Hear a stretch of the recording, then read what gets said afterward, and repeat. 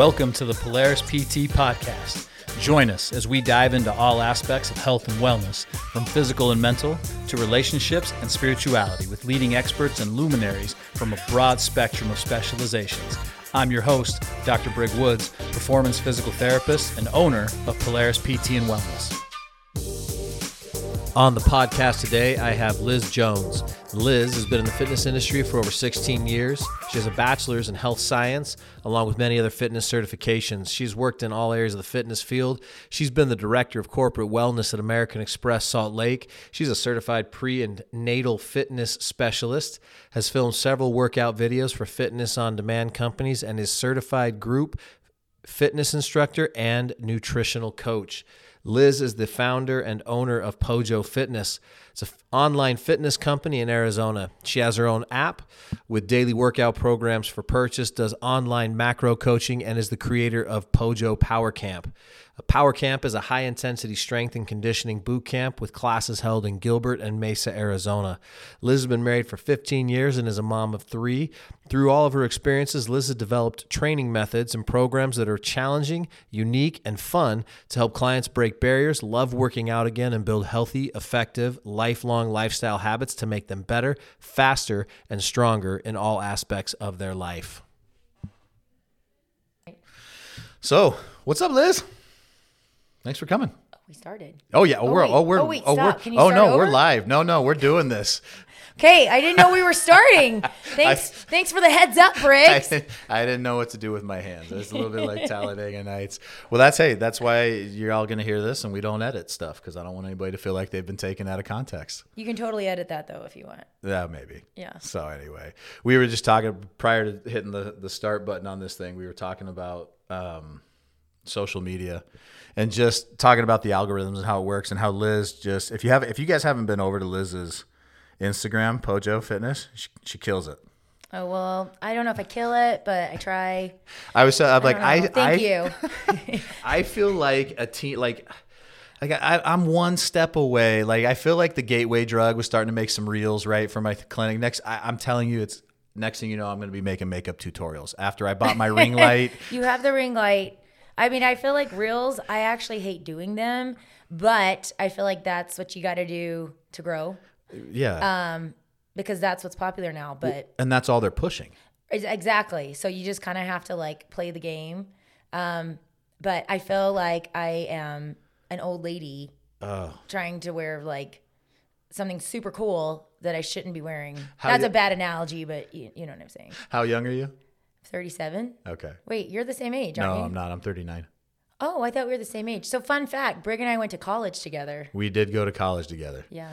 Yeah. No, Liz, we definitely went to college together, hung around with some of the same people every now and again, cross paths, and then somehow cross paths back here in Arizona. But yeah, I feel you. I'm 39. I'll turn 40 in June. If anyone wants to send me a Christmas or that's exciting birthday present, have kind of a big 40 party. Yeah, except I feel like an old man. I feel like I'm going to the college party trying to be cool. That's what I was trying to say about the reels. Yeah. Yeah, I remember when my mom turned 40, and I thought, oh my gosh, she's so old. They had over the hill signs. Yes, all of that, and I thought, oh my gosh, 40 is so old. I'm not that far from it, and I'm like, 40 is not. I mean, I feel like people look good at 40. I feel like 40 is the new 25. So interesting. So this is we just dived off of Instagram, but interesting. So I read this study that this paper, they put a bunch of photos in front of, so it was men and women judging other women. I realized how this all sounds, but they basically put headshots of women in front of people and asked them which women they rated as the most attractive. And I bet that they rated the 40-year-olds higher than the younger ones. Did they? So the most, according to this sample size or whatever, but the average age of the most attractive women that people selected was 33. Really? Yeah. So your early 30s to mid 30s, and that was a long time ago. Yeah, I mean, I feel like 30. Well, I definitely wasn't in my prime at 30. I had twins at 30. Right. So by 33, maybe I was kind of in the clear. But yeah, I mean, I feel like when you're younger, you're just, I don't know, you do silly fads with your hair, or you're just figuring things out. When you're 40, it's like your kids are a little older. They're in school all day. Got a little more time. You got more time for Botox.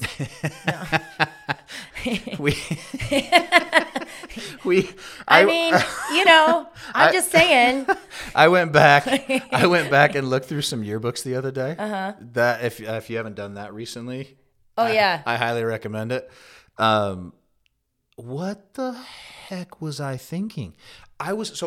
There's not enough money on God's green earth. You could pay me now to wear a hat that has like a curve in my bill. Like all my hats. That was like the cool thing. Oh, no. It was straight up tunnel vision, rolled up, tucked in my back pocket. I used to do that. Oh, I remember all the boys would do that. All the baseball players would do it. Yep. But there's a picture of me with my hat rolled like super tight, barely can see my eyes. Yeah. And I've got just the little flavor saver patch of a goatee. That was so disgusting. I remember when guys did that, and I always was like, "This is so disgusting." It didn't even wasn't even. No, it was just. It's like you were late and you forgot to shave right there. Yeah. Yeah, isn't that what the flavor saver was? No, so that's just the little like triangle under your lip. Oh yeah, that was gross too. I'm talking like the whole, like if I had a beard just shaved from the corners of my mouth out. Oh, I had that thing going on. Yeah. Plus, it was full shag, like wings coming out of my hat. I do remember the wings with the hat. That was super popular. And then I cut off, and then I have cut the hem off the bottom of my jeans so they frayed. Yep. And a little tiny cut up. Oh my gosh. I never thought in a million years I was going to look back, or my kids would look back and go, "What were you wearing?" But I'm convinced. My kids do that. I've become my parents. They'll say, "Why did you do that?" I just thought I had really big hair because I'm from South Carolina. Oh yeah. So I wore hot rollers every day. And I mean, I wore about hot rollers. Yeah, I wore hot rollers up until in college, and then my friends in college were like, "People don't wear their hair like that anymore. We introduced you to a straightener." And I came home. I remember after Christmas, like the first semester, and my dad was so upset because he's like, "What did you do to your hair?" Because it was like stick straight, and it wasn't the pageant hair that I was used to.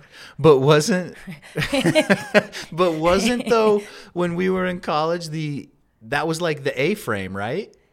Oh yeah. Like the big giant what I basically looked like Donald Duck's butt on the back of your head? No, was it? We all had like straight hair.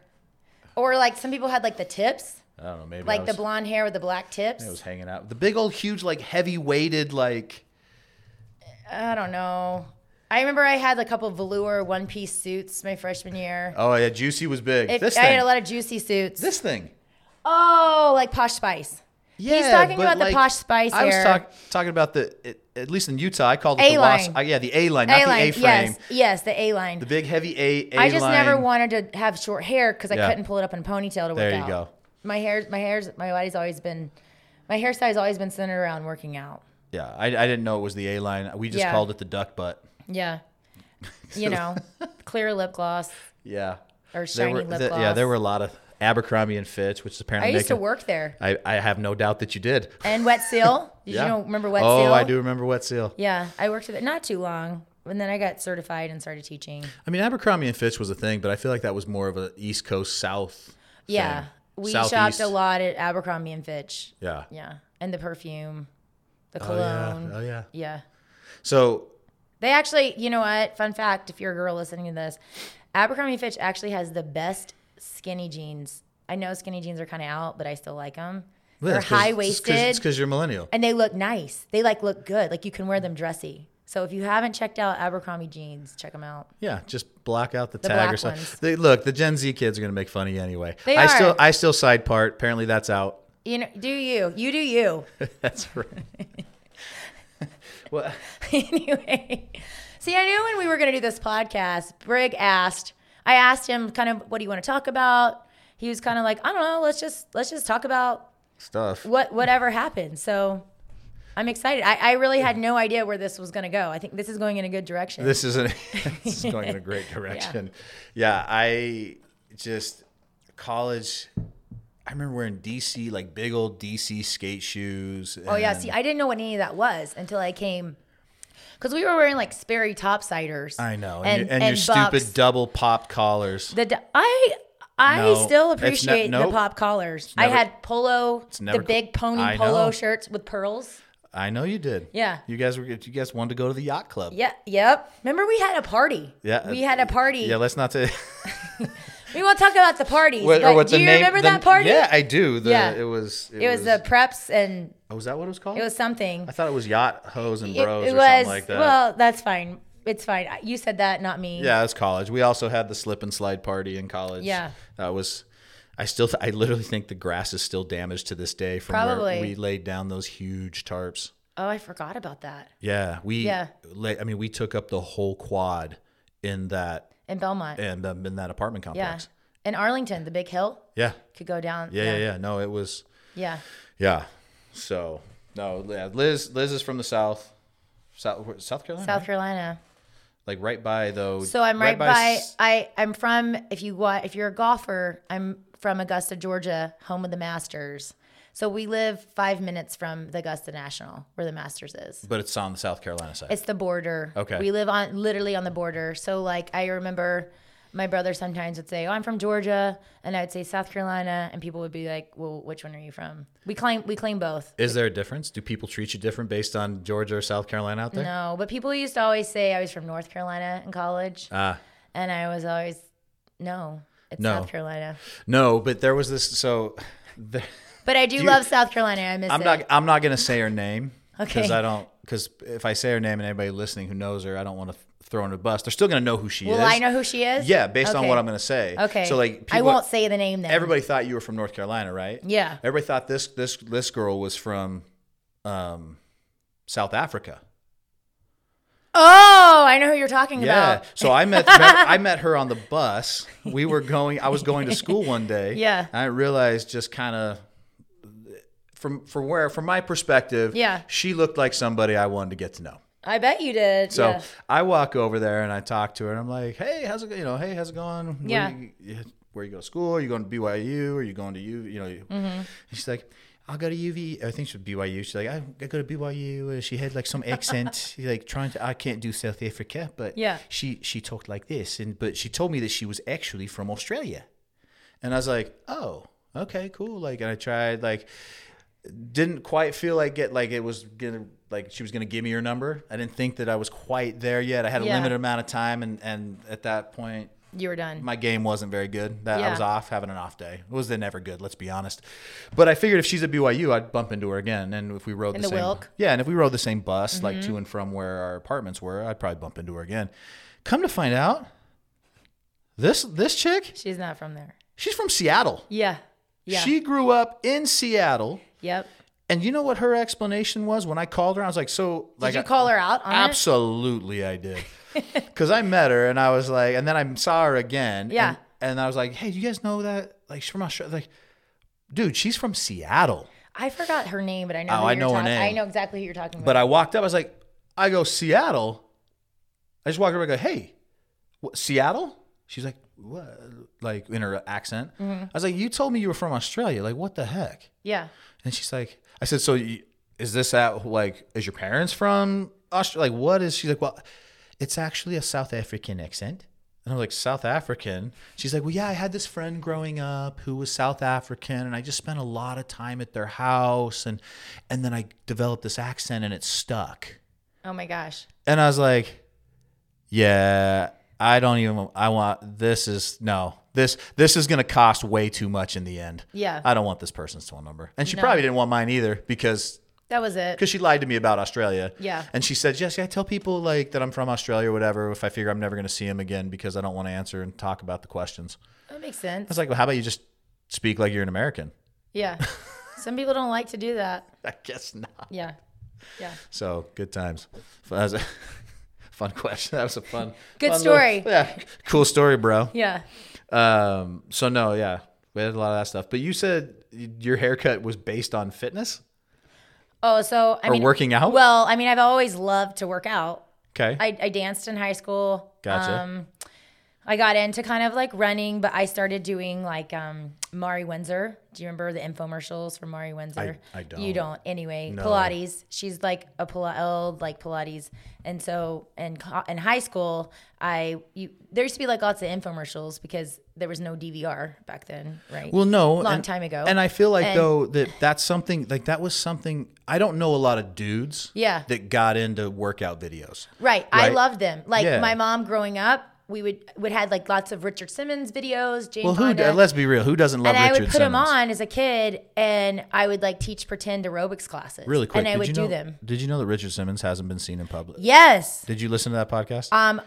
No, but one of my power campers, we were talking about this, and I am so intrigued because I loved him. He's a legend. I legit that's not my cup of tea. That's not how I like to get down when I work out. But if he was still teaching a class, I would go to a Richard Simmons class. Richard Simmons is like a legend in the aerobics industry. You know what I mean? So what's crazy though is I was listening to this show, it's a podcast / YouTube show, but they like made a joke about Richard Simmons and how he hasn't been seen in public or whatever. Yeah. And one of the guys on the show is the dad of the guy whose show it is.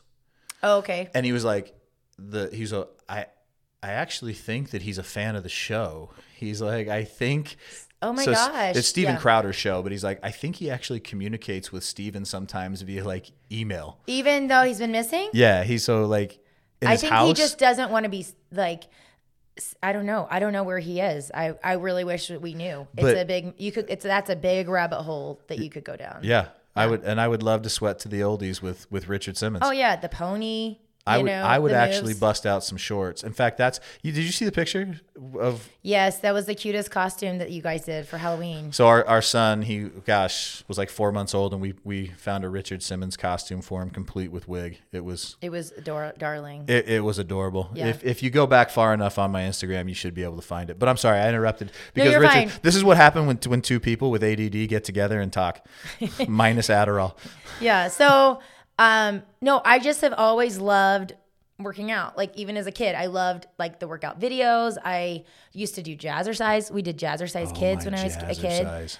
In fact, when I was growing up, one of my friends, her mom, was this super successful jazzercise instructor in our town. Our town was very small. And I remember she had a really big van, I remember the kind of cool ones that were like really big and square, like the big 12 passenger. Kind of, yes. But you could sit down in the middle of it, almost like a living room. Anyway, she had like big, it was like the shaggin' wagon. Scooby-Doo? No. Well, yeah, that was the Mystery Mobile. Oh. But that kind of van. Yes. Yeah, the shaggin' wagon was kind of like that. Dumb and Dumber. Oh, yeah. Right. Like a utility van. Yeah, but it was like a nice 90s, like white with gold on it. Oh, geez. In the 90s, Anyway, she had like big jazzercise stickers, but she taught classes for adults, and then she taught classes for kids. So I did that for years, and I loved it. And I remember I always was like, I want her job. Like this would be the best job. Like this would be such a fun job. You get paid to work out. You're like, meeting all of these fun people, and you're helping them work out. When I was a kid, I just was like, this is what I want to do. And so I kind of had always wanted to do that ever since like little kid. And then my brother actually, for Christmas, I was like, I want these Pilates DVDs. I was like junior in high school or something. Wait, you asked for the Pilates DVDs or he did? No, I did. Oh, okay. And he bought them for me for Christmas, and I would do them every day after school before dance. Got really into Pilates. And then when I went to BYU, I joined 24-hour. Oh, you went to 24-hour? You weren't a Golds? No, but I taught at Golds. Okay. So yeah, anyway. It was you really could divide people by, like, you could tell 24-hour was a who worked out at 24-hour and who worked out at Golds said a little bit about you. Yes. And I worked out at Golds. Of course. I know. Golds was a little bit more of a meat market back then. But let me tell you, I loved it though. I actually loved teaching at both of them. I taught at all the Golds in the Valley. So I taught Orem, Provo, Spanish Fork, the other Orem, American Fork, all of them. These are all cities within the immediate vicinity in Utah. Of BYU in Provo, Utah. Yeah. So long story short, I went to BYU freshman year. I got really into the gym, to all of the classes and working out. So I think it was my sophomore year I got certified, and my first certification was yoga. Oh. So I got certified to teach yoga. I taught power yoga for years. If you are a listener and you came to my classes, they were a lot of fun. We had fun music. It was like 9 p.m. Monday nights. There was nothing spiritual about this class. No, it was like a lot of Coldplay, Dave Matthews Band, 07, Bon Iver, like good music. Did you guys did people have to take their puka shell necklaces off when they came in? We just did a lot more push-ups. Oh, okay. Yeah. I like to work out when I even do yoga. I miss it though. I need to get back into yoga. But anyway, I love yoga. The 9 p.m. Monday night class was the best. But then I did yoga and then I got certified for Pilates. Real quick, have you been over to Motto Yoga here? No, I've been wanting. No, yes, I have. Over on Power? Yes, they have the coolest floor. Yes. I love their floor and their bathrooms are super cute. Yeah, shout out to Motto Yoga. Yeah. They're a great local. Yeah, it was an awesome class. Local studio.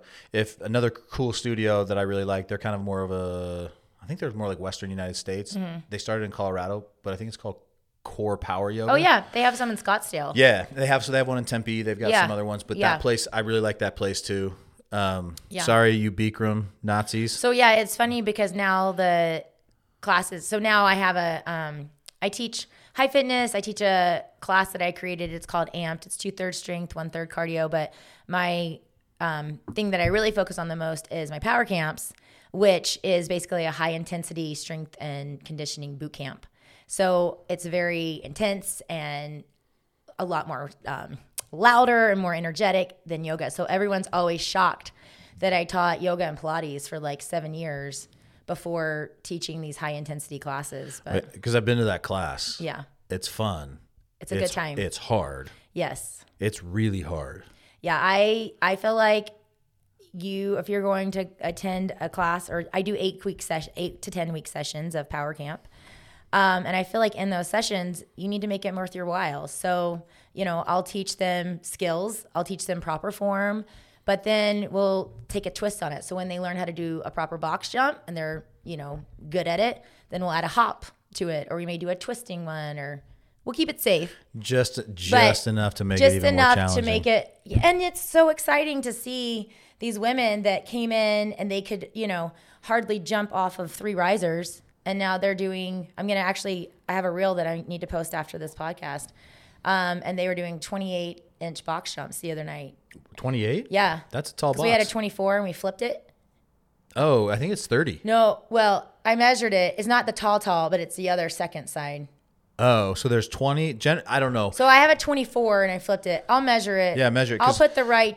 No, it's fine. I'm not. It's 28. I took my tape measure. It's actually. Yeah. That's how I feel like right now. I got to But yeah. So the CrossFit boxes are designed to be 20, 24, and 30. Okay. So you can flip them and use them. We have a little different. Yeah. Yeah. So anyway, it's just really fun to see these women come in and go from, some of them have never worked out, in their life. And now they're crushing it doing wall walks, wall balls, a real push-up. Yeah. Lifting heavier weights, sandbags, or sprinting, running a mile. Like some people can never even run a mile, I have a hard time running a mile. Or even just, just the community. It's just great to be able to work out around like-minded people and people that are supportive. And when someone gets something for the first time, everybody stops and cheers and high fives. That's awesome. Or if you fall, nobody's going to laugh at you unless you want them to. It's just, there's a no judgment, fun atmosphere. Yeah. So how many power camp's a good time. How many people do you feel like what percentage of women, is it mostly women who come into your power camp? So I've had a few males, but really my target audience is women. Is women. And a lot of, So about how many women that coming into your class have like almost no level of working out? It depends. Maybe it's working out like this, like HIIT stuff. Yeah, I would say it's about 60-40. 40% come in and they come to my other classes and they're ready to go. Okay. But it depends every session, because I've had some sessions and a lot of them are newbies. You know what I mean? And then other sessions, they've been doing it, because it's usually like once you start, it's just ongoing. We do 8 weeks on. I take 1 week off just to kind of have a reset, a breather, and then we go again another like hard 8 weeks. So for those, because look, I've been working out forever. Yeah. Right. And I've been in the CrossFit community for now going on like 12 years. That's right. a long time. And even going on like at one point was competing on a fairly regular basis. I didn't know you competed. Yeah, I wasn't very good, but I was okay. Hey, that's still like something to do. High five for that. Yeah, but I competed, right? Yeah. Like I remember I did like I even drove as far as Safford Thatcher, which is, a couple hours, 2-3 hours away. Yeah. To compete. So I was doing it on a pretty regular basis, and even now I still go work out other places. But there's a certain like, even though I know the community, I know how things go, what to expect, there's still a certain intimidation level factor when I walk into a new gym and like, hey guys, I want to come work out. And they probably are like, who's this guy? Yeah, they're like, let's see if this guy can do it, right? Yeah. And it also helps though, like, I don't know about if there is, but there's a definite, like in CrossFit, there's a definite culture. So like if I walked in wearing some Nike basketball shorts and like a pair of Nike like regular running shoes. If you weren't wearing like the Metcons. Yeah, or the Nobles or the Nanos, right? And like I came in wearing like a Lululemon like tank top or like a tank, you know what I mean? Like I used to wear Lululemon tanks to CrossFit. But that's women. But that was the 915 class. And we all dressed like the that. Right, but the mom class. But that was but women can get away with that. Right. It's either dudes like it's like t-shirt or nothing. Right. Oh yeah. But if I walked in, like they'd go, "This guy doesn't know what he's doing here. What is he like? Who is this guy?" And I've learned over the years that people will be super supportive, right?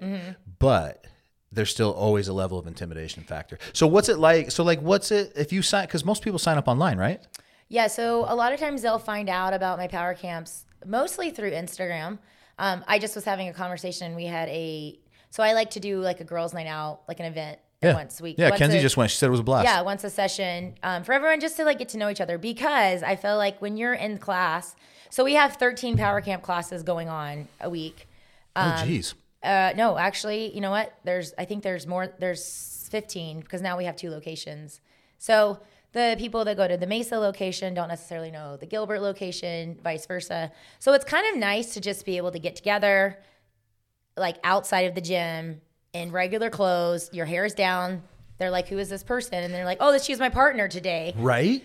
I mean, because let's be honest, like girls, we look different when I mean, I don't know. I feel like No, it's okay. I was like, I feel like I was going to incriminate myself a little bit as a stupid teenager, but we used to do a thing. Yeah. And I apologize. Like, I realize this is kind of messed up. I was 16. Cut me some slack, y'all. We used to do a thing called the lake test. The what? The lake test. Oh, lake. Oh. So we would go wakeboarding a lot in the summertime. Oh, I know what this is. But I would purposely set the departure time at 4:30 in the morning. That's like really or mean. 5 o'clock in the morning because I didn't want to give them enough time to put makeup on. I wanted them to show up without makeup and see. I feel bad for those girls. I know. See if the girls that we were interested in. See, I wouldn't go because you wouldn't get a tan. Well, we would. We'd stay eventually. It's Arizona. It gets hot at like 7. That's fine. Right. But prime suntan is 12. That's a really messed up thing of us to do. Well, that is messed up. It is. I readily admit that. But and he's apologizing to all these girls he did that to right now. But but no, you're right. Like I've looked at some of these makeup tutorials. Like speaking of Instagram, it's crazy what you can do. And you don't even look like the same person. I mean, that's a whole nother topic. Have you seen the Face app? Yes, you did it to me. Remember? Oh, that's right. And I looked just like my brother. Yes. Like, that was wild. Yeah. But I mean, that's a whole nother topic. Which we can get into. We can get into that. But you're right. Like I see people out of the gym sometimes, and they I'll see me have and to do a double take. Yeah, they're like, "Hey, what's up, Brig?" And I'm like, I can't place you. And you just say, hey. Yeah, they're like, hey. And they're like, oh, with it's excitement. It's John from the gym. And I'm then like, it takes you a second to connect. Oh, dude, yeah, you look totally different with normal clothes on, bro. Yeah. Even guys. Yeah. So anyway, to answer your question, so we were asking, somebody had asked this question, how did you find out about Liz's power camps? Yeah. And most people say through Instagram, they would just, because I'll try to post a lot. I try not to like overwhelm my feed with it, but. That's how you got to get in people's feeds though. Yeah, for sure. That or from a friend. So a lot of people will sign up with a friend because it makes it a little less scarier, right? If you know one person.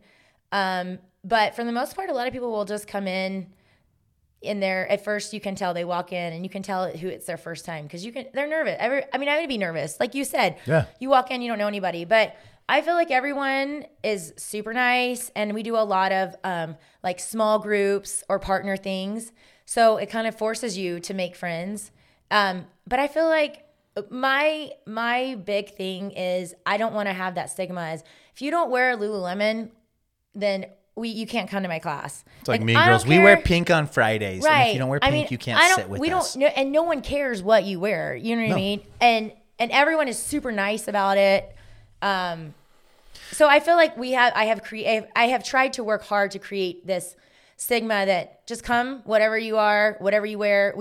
My main thing is I just want you to show up for yourself and to give it 100% and leave dead. I like that. And feeling proud of yourself. You know what I mean? Well, it's like some days you're going to have your best day is going to be somebody else's worst day. You know what I mean? Yeah. But like just that you came and you showed up and you were there. That's all that matters. That's awesome. Yeah. Because I do feel like there is a certain, depending on, I've been to places where I've walked into gyms, CrossFit gyms, and it's a whole different animal, right? And I'm like, I can't hang. And there's a certain level of elitism at that gym, or there's not, but all gyms, like there are certain gyms and certain places you go, even in this fitness industry, where people, they're not there to help people get better, or they are, but they're only there to help a certain kind of people. Right. And if you can't do this, then you're not.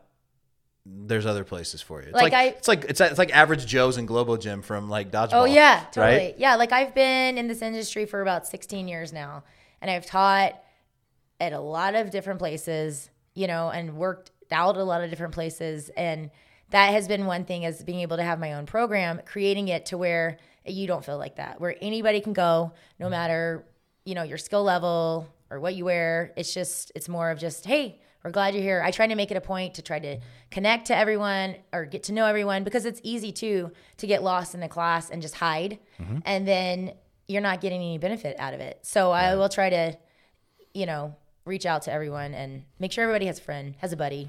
Well, there is such a and I talked about this with somebody else. For some people, mm-hmm. they want to be left alone.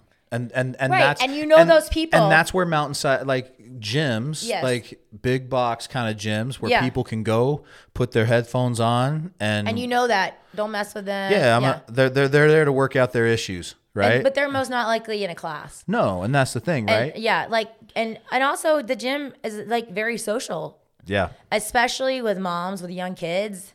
They have that 1 hour and they want to get a workout in, but they also want that social time. 100%. So I can, that's it, Ken's. Yeah. So my wife, Kenzie, she's the best because she's awesome. Yeah. She stays home. I mean, she's elected to stay home and take care of Porter, our little boy. And and she's used to being around teenagers and adults all day, teaching and having all kinds of social interaction. And, it was a huge change. Yeah, and getting that and getting that stimulation. And we've talked, and she just goes, Brig, I have to have Tuesday and Thursday night. Oh, for power camp.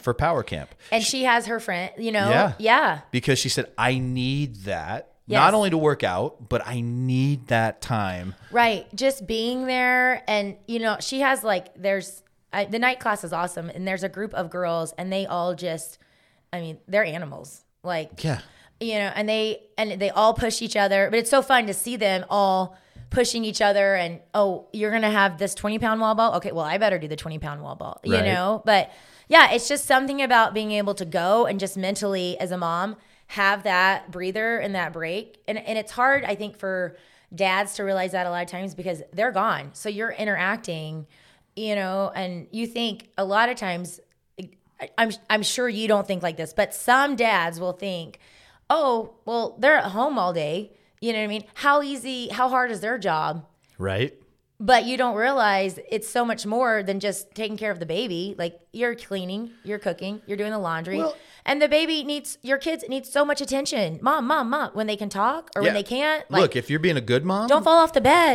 Don't eat this. Like, you know. And if you could stuff your kid in front of a TV all day and let them watch Coco Melon. But most moms, they don't want to do that. No. And so it takes a lot of energy. Yeah. So props to you moms out there. Yeah. Like seriously. Like I think, and so it's important to have that workout. That's a whole nother conversation that we could have. But I get really frustrated by people who like almost look down on and like sort of stay-at-home moms. Yeah, like that somehow she's not doing something that's as important or fulfilling as somebody else who chose to go to work, right? Yeah. Like, no, that's a big time sacrifice. But what I think is also really cool and what I've really appreciated is this idea, though, that we've talked a bit about Instagram, but man, there's so many. It would be, if you sit and look at Instagram all day, right? Or it's on your feed, right? It's one influencer after another. And I think this might be a little, and I could totally be wrong, but I think this might be a little more true in women's feeds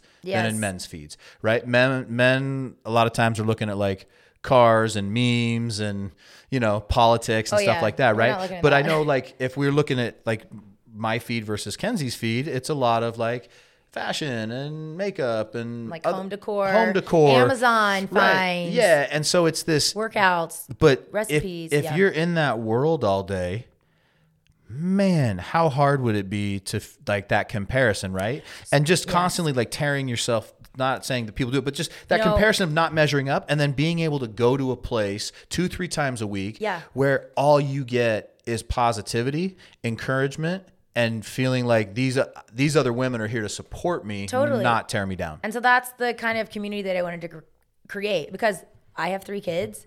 I know how it has felt, you know, being able, like, you need to get out. Like, my kids are, my twins are 1st grade and my other one is in 4th. So, you know, they're gone during the day a little bit, but it's still hectic. But still doing other stuff. Oh, yeah. And then after school, it's crazy, you know, and now I'm working more. But, yeah, I wanted to be able to create a space to where they get both. They get an amazing workout that is hard, and it's not just like, you know, we're just doing a few bicep curls and that's it. Like, they are dripping. Like, it looks like you don't know if you went swimming or if you worked out. Right. But at the same time, they'll take dance breaks, or you're still able to like before and after kind of chat and it's also nice. It's like someone, if they're not there on one day, I'll usually send them a text, or I've noticed that other people on Instagram, they'll become Instagram friends. This is the one positive about Instagram. And then they'll reach out, hey, like, we've missed you, or checking in, and just having that like check in. But like, they've all met from the gym. I have so many people now that are good friends, and they have all met from my classes or from, you know, and so just facilitating those friendships is huge. That's awesome. So, but also you're talking about Instagram. Yeah. And, you know, the whole like, basically that is a very hard thing to do for women, is self-sabotaging. Like, you could look on Instagram and compare all day. I mean, we do it too, to be fair. Like, and it's hard because I think we'll go down like rabbit holes. And I mean, I don't know if that's how it's for guys, but then it gets in your head. Oh yeah. You know what I mean? And especially I feel like with health and fitness, so many people, they want to have like a certain ideal weight. I get this all the time. So I also do macro coaching. And so I have a lot of online clients, and a lot of them will come to me and they will say, because when they sign up as one of my clients, I send out a questionnaire. And one of the things I ask is their goals. What do they want to get out of this, you know, 8, 16, 12 weeks, whatever. And a lot of them will say, I want to be 118 pounds and I'm 150 pounds or whatever.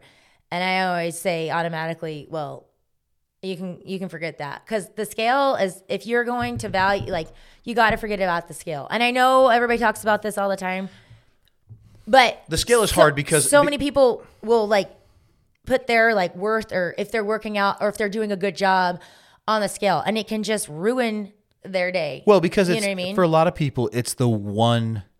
It's the one thing you can control. It's the one measure. Right. Without having to pull out like a measuring tape and take your measurements. And so I make my clients do every week. Well, you did my macro coaching for a while. I did. Take a picture. We do pictures, and I do measurements. So they all have to have a tape measure to do all of that. But if you could just realize, if women could just realize, get that number out of your head, or get this image of, I want to look like, I don't know, some Instagram influencer that it's super shredded. Well, she's probably 18 and hasn't had 5 kids. You know what I mean? Like, everybody's in a different phase of life. And I think it gets in your head, and then you're just like, well, I'm never going to be any of this, so why even try? Or it's the same thing. It's a mental thing, even with working out, like even with like box jumps. It's so mental. And if you tell yourself, oh, I can't even hardly jump, I'm never going to be able to do this. Like, you're never going to do it, but you have to start like pumping yourself up. You have to be your own hype person to really get somewhere in your goals. You know what I mean? And so I think that's super important. I don't really know how we got on this topic. No, that's right. But this topic. Well, but here's the thing. But like, so to your point. Yeah. Whereas a lot of times I think, yeah, you were talking about, you feel like women do this a lot with their bodies, or right? Men. Because we're talking about Instagram and comparing. Yeah, but we do this. You just got to stop the comparison. But men do this a lot. Yeah. With what are we providing? Okay, I see that. So we see people like taking a vacation, right? Or they're I look at some guys, I'm like, does that dude ever work? Oh yeah. Like, how does that dude? Or you'll see him all at the gym at like 11 o'clock in the morning, and you're like, you're here for 3 hours. Yeah. What do you do? I'm like, bro, like, but I'll be like, how is this guy going to Hawaii and then going to New York and then going to Florida? When does this dude work? And how is he providing all this for a family of 5? Yeah. And how is he staying super shredded? Right. And then it's a lot. And then I look at that and I go, oh, well, I guess I'm not as, then you start comparing, like, what are we haven't been on a vacation to this place yet. Right. And it's this, but comparison, like, comparison's the thief of joy. That's what I was about to say. Is that what you're about to say? Yeah. Yeah. What I was going to show you, because you were talking about belief. And if there's some other episodes that are going to come out before this one, but I've talked about this dude before. Andrew, oh yes, I follow him. The Huberman Lab. Yeah. Have you seen Huberman his Lab. one where he talks about belief? Yes. So I was actually going to pull him up, so you beat me to it. Oh. I was looking at this the other day, and I was like, oh, this would be a good point to talk about on the podcast, Brig. I was trying to have some good material for you, but... So where was it? Just jumped out. Here we go. It's The Science of Belief Effects. It was his... it was a post from January 13th on his thing. Yes. But he says the science of belief effects, distinct from placebo effects, right, shows that what we think can significantly impact weight loss, hormone response to food, cardiovascular health and blood pressure, and whether stress is immune enhancing or depleting. That means the belief that about whatever stress you're going through can actually either enhance your immune system or deplete you. So he's like, mindset isn't everything, but it absolutely matters. So I just was looking at a study that Johns Hopkins just did. Okay. I think it might be. Is it this one? Oh, I don't know. I can't Oh, no, see. this one was done with Stanford, Harvard, okay, UCSF, and Yale. Yeah, so this one was an article from Johns Hopkins, but they used University of Kansas research, and it shows that if you smile, it was talking about, well, actually, I think I have the article up here. Actually, I saved it. It was talking about like positivity and your mindset and how much that matters, and if it's like scientifically proven, if there's something behind it. Simply Smile More, a University of Kansas study. Yeah. So the funny thing is I thought this was funny. It says that I think it's kind of towards the bottom. If you smile more, it has been proven that your cardiovascular health will be better, and it lowers your risk of like heart attack, right? Yeah, it says. And will lower your blood pressure. Found that smiling, even fake smiling, reduces heart rate and blood pressure during stressful situations. Yes. So try a few minutes of YouTube humor therapy when you're stomping your feet, waiting in line, or fuming over a work or family situation. It's difficult not to smile while watching a favorite funny video. So I thought, like, that's so true, though. Like, think about how many times when you've been, like, so stressed out. Yeah. You just take a breather or you laugh at something. It's like, it's just. Yeah. Yeah. And it's kind of like, your serotonin is like the good mood. Right. And like the distressor. And one way to have those levels is by working out, obviously, because your cortisol levels go down. But it's kind of the same. And another point to that is if you're thinking positive, if you just know like, okay, I'm going to have a good day today. Or, even if like sometimes I'll wake up and I mean, you probably don't feel like this because you're a guy, but I'll feel super bloated and my hair sucks and I'm not tan and just stupid stuff, And I mean, I'm sounding real shallow, but if you're a girl, you know how this is. And then you're thinking, oh my gosh, I got all this stuff to do. I got to clean my house. I got to go teach 4 classes. My kids have all of these things. Like, it's going to be the worst day. But if you just wake up and instead of saying all that, just saying like, it's going to be such a good day. I get to work out today. It's going to be 81 degrees outside. Yeah. Like, it's almost Friday. If you look for the good and like 3 positives every day, your day is going to be so much better instead of thinking of the bad. And so this is kind of like what that article was saying. You're not going to be stressed. Yeah. Even though you have a million things, if you just look for something good, your stress levels are going to go down. So that's why I work out so much. I went to bed later than I normally do. No, seriously. But seriously, though, workout is my drug. If I didn't work out, I would have to probably be on. She'd be in jail. I would be a crazy person. Ask my kids. No, I woke up this morning, looked in the mirror, and went, "Yeah, oh no!" Like, I look awful. Like, my eyes, I was swollen. Like, my face was all swollen and stuff. And I was like, oh, it's gonna be that kind of day. And I was like, but you know what? And sometimes I just laugh. Yeah, you know what I mean. I did though. I was like, but it's a great day. I got 3 people. Like, I got all my spots are full that I had available today. Yeah, for that's awesome. For patient care. I'm recording a podcast with Liz. Like, life is good. Yeah. But this, guys, look. Because here's the thing. Like, real talk.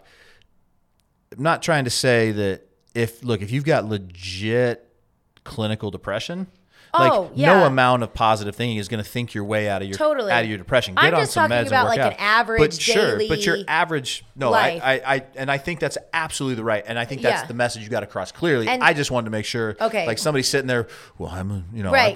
Clearly, there's 2 different scenarios. But like what you were saying with the Huberman lab, and how he was saying that a lot of this will just naturally lead to weight loss. Or what all did he say? Pull it back up. Yeah, anyway, it's a whole bunch of stuff. But basically, also, like, if you go into, like, so let's say people who come into your macro coaching, right? If they think, well, this probably won't work for me because nothing else has worked for me. It's not going to work. I can guarantee you. And that is what I tell a lot of my clients is that, and also consistency. Like, I will tell them the first 2 weeks, if you've never tracked macros, it will suck, and you will feel like you're on some crazy roller coaster, and you don't even know, like, where's the stop button to turn off the roller coaster. I mean, I guess you don't turn off roller coasters. I hope not. I actually hate roller coasters. I throw up. You just want to get off the ride. You want to get off the ride? Yeah. Get me off the carousel. Yep, there you go. I hate carousels too. They get so dizzy. No, carousels are stupid. Gosh. The teacups suck too. Oh yeah. I threw up on the Gravitron when I was 12. Yeah. No. That was the worst. I mean, middle school, you want to be cool. Yeah. Anyway, my point is that, I will tell a lot of my clients that because well, first of all, when you're going in, starting with macros or workout with anything, you first have to be realistic, right? Yeah. Like, you got to know, like, I am not going to be a macro pro, like, after day 1. Also, it may take a couple of weeks or a month to lose some weight. Like, you got to build the habits. You have to be consistent to see a change. And I get a lot of people will get frustrated because they will say, macros just are not for me, which sometimes they aren't. Sometimes you can have hormone issues. You could have thyroid issues. I mean, that's a whole nother conversation. Yeah, that's what you got to get with a doc that can take care of that. Right. And I'm actually in a couple weeks, we've got some hormone, somebody coming and talk about right. hormones. And she's awesome. Kristen. Yeah. Oh no, Kristen already talked about, she talked about DNA. That's what it was. I'm talking about Scott Braverman from Vios Men's Health. Yeah. Yeah. So anyway, but most people, I do feel like truly believe macros help because a lot of people aren't just aware of what they're eating. Right. Like, I'll get a lot of my clients to track the first couple of days before I even give them macros to see, and they will say, oh my gosh, I did not realize I'm eating hardly any protein and so much fat. That's the common where were we going with this? I don't know, but people but they also weigh under, like, even underrepresent how many calories they're eating. People will say, like, they're under eating so much and they'll realize only eating like 1,100 calories. Well, you need to be eating way more than that. I mean, you should be eating at least 1,200 baseline for your metabolism to work properly. You should be eating more than that, but right. So anyway, I think that it's important for people to realize if they're starting macros or a new workout program or anything, that you got to be consistent, but you got to be realistic with it. Like, you've got to know it's going to take some time. It's going to take a couple of weeks for your body to build a habit. Like, it takes 10 days for your body to build a habit. I'm just laughing because I've been guilty of like, I've been eating clean for 6 days and working out. Where is my six pack? There's a reel about that. Oh, I bet. Yeah. But yeah, and it takes like, so it takes 10 days to build a habit.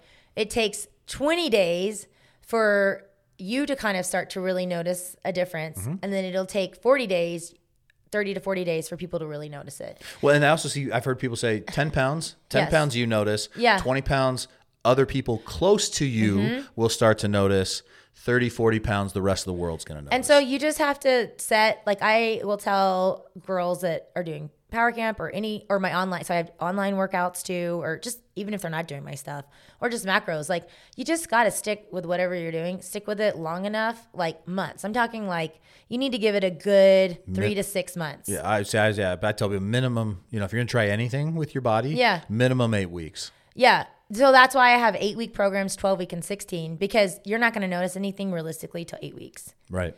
And people just want quick fixes so easily. Yeah, I see it all the time. People come to me and they're like, so I got this shoulder thing, or I've got this neck thing, or I've got this hip thing. And I'm going, yeah, they're like, can you just do a quick, like, maybe some little dry needling, some scraping, cool, call it good. And then you'll be good. And I'm like, no, that's not how this works, guys. Like, yeah.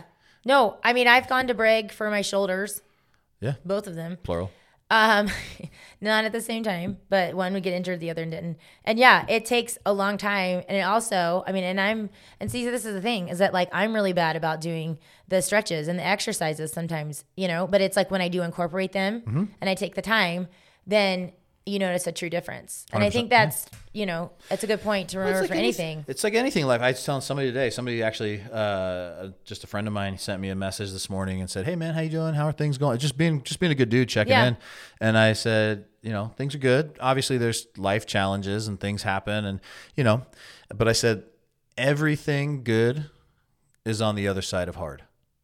Yes. Everything worthwhile, everything good is just on the other side of hard. I was just having a conversation with a friend and we were talking about that and talking about how like setbacks, like we all have setbacks, but take the setbacks as more of a growing experience, learn from that, because I feel like setbacks are kind of good because it takes you a minute to be able to like reassess and then say, okay, well, this necessarily wasn't working for me. Like we have to have a new plan to go forward, or just kind of reassess yourself. I mean, people get injured. They can't, do certain things, or they have to have surgery. Like it sucked when I had my colon taken out. Oh, see, and that's what I was going to say. Like, because I was going to say, like, if anybody has ever been, again, on Liz's social media, she's not currently allowing people to bring their laundry over to do them on her abs. Oh my gosh. So, but if you see the social, what is she gonna say? But if she's got her, but so like Liz has got serious abs, like that's just a thing. No, no, not in a weird sort of way, right? Like I'm just saying, like Liz is fit and Liz has worked very hard, and I have worked hard. And we were talking about your Instagram, and I really appreciated the other day, that you posted that reel after your twins, right? Oh, the one, yes. Right? So, and I posted a picture of me pregnant with him. Yes. And then the stages of how I got how I am now. And how it took years. Years. And here's the thing, you're not even the same person that I knew when we were in college. I'm totally different. You're actually probably way more healthy and fit than exactly. And that was because back then, I thought back then eating, and I actually did a reel about this too, but I thought eating 1,200 calories a day and doing cardio 6 days a week and just lifting, 2 or 3 days a week was the way to go. Because back then, I don't want to get bulky. You didn't want to get bulky. It was all about calories in, calories out. I actually, in fact, was a personal trainer for a while.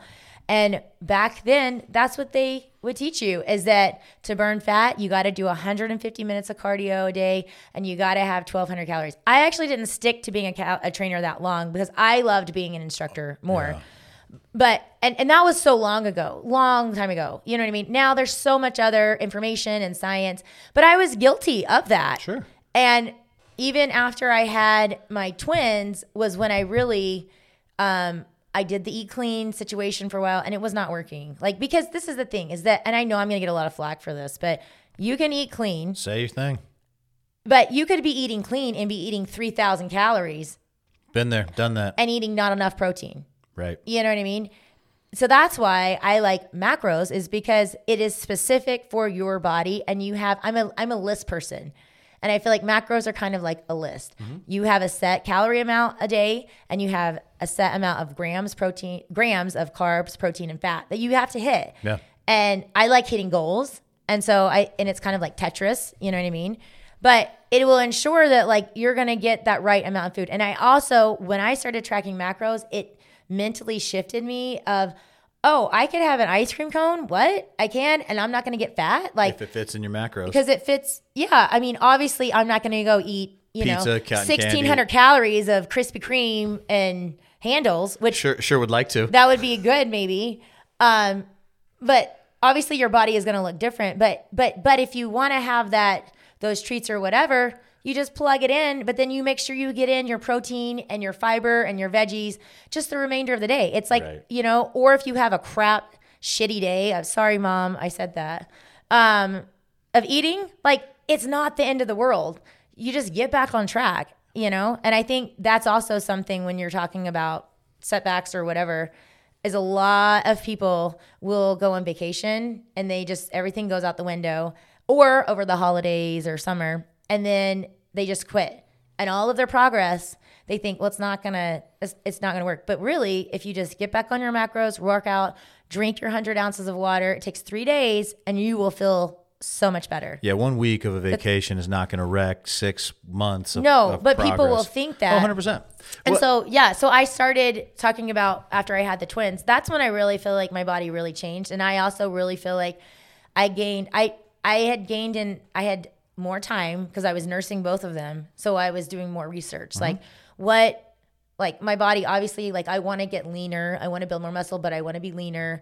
And this eating is not working out. I'm starving, you know what I mean? And so I started doing macros at first, obviously, yes, to lose some of the weight.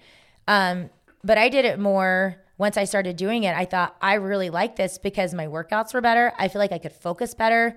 I didn't have headaches as bad. Like I felt better because you were getting in everything that you needed. But it took it took me about 3 years of really consistency to be able to like build the muscle, to lean out, track the macros. Like it's a progression. It's a marathon. It's not a sprint. Yeah. And I think people don't realize that. Well, and that's the thing. Like, let's not just casually drop in that I'm missing part of my colon and then move on to something else. Let's backtrack a little bit. I was like, wait a minute. Like Kevin Hart, right? Wait a minute. You're not just going to skip over that. So I actually don't have a lot of organs. Fun fact. I don't have my appendix, gallbladder, large intestine. Well, there went a lot of the weight. Left ovary, left tube. Yeah, so there's one way. Holy crap. Wait. Yeah. Go back through that. So okay, so when I was... You missing colon. So my first surgery, it was like right after I went to BYU, Hawaii. We'd eaten barbecue at my parents' house because in the South we eat a lot of barbecue. I literally thought I was having a heart attack. I will never forget. I went up on my bed and I was like, I couldn't breathe. Like I thought I was dying. It was gallstones. And like, that's not a big deal. Like it's genetic. My mom had her gallbladder out, my sister. So I was, let's see, how old? I was 20. I think I was, 19. I was like 19, I think. And I had my gallbladder taken out. But I had always had really bad digestive issues, like since I was 12. So, and I kept going to the doctor from 12 and up, to every gastro doctor, and they would say, well, maybe it's this. And I would try a new medicine. And then I've done so many colonoscopies, so many like barium enemas, the GI, like the scope, the endoscopies. Yeah.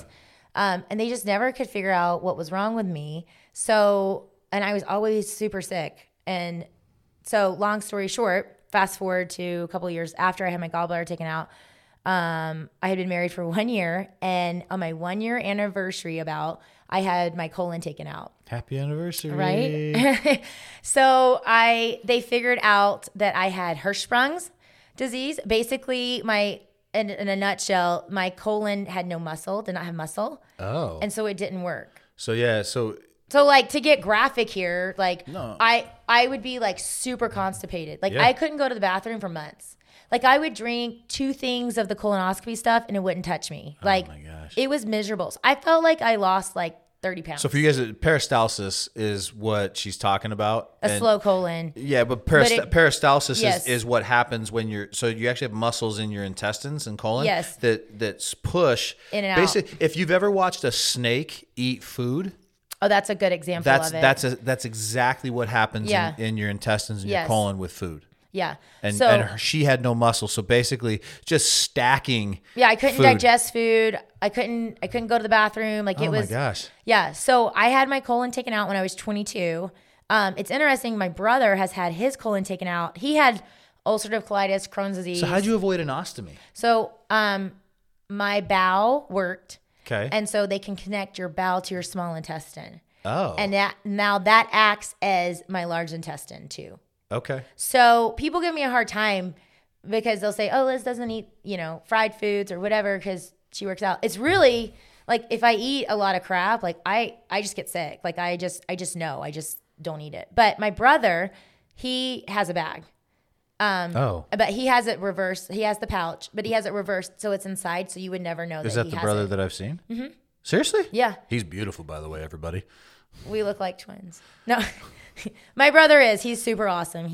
Well, that sounded weird. I'm saying my brother's cool. No, he's That's awesome. What I was saying. And what I was saying when I said like he's a really handsome dude. Yeah. But not only is he a handsome dude is cut up, shredded. Yeah, and he hasn't always been like that. Really? No, he got into working out like several years ago, and eating cleaner and eating better, and so but he had his colon taken out about the same age as I did. Okay. And I just got lucky that I didn't have to have an ostomy bag. But yeah, my brother, and he's done awesome with it, and you would never know. But I mean, and that was hard. He was in college. Yeah. I mean, that's the worst. Could you imagine being in college trying to date somebody? Yeah, like I was married when I had mine taken out. You're like, you're stuck with me. Yeah. So, but yeah, that was a big surgery. That surgery sucked. And, I had like a big PICC line. So, and I was in the hospital for a while and couldn't work out for a long time. So that happened when I was 22. And then 6 months later, I started getting I don't know if you want to know all of this stuff, absolutely. but I'll just tell you. Absolutely. So I knew about the colon thing. I didn't know about the gallbladder, but I didn't really even know how I just knew that you had and they a went ahead and surgery. took out my appendix too when I had my colon taken out. Oh. Just because they assumed I would probably have to get it taken out, save me a surgery. There you go. Got a 2 for 2 for 1. So yeah, 6 months, about 6 months. No, not even July, August, September, October, 4 months.